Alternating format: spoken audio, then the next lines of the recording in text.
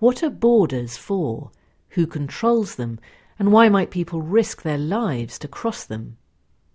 This album examines the border between Mexico and the United States as a symbolic place which both connects and divides people, highlighting complex issues about cultural belonging and national identity.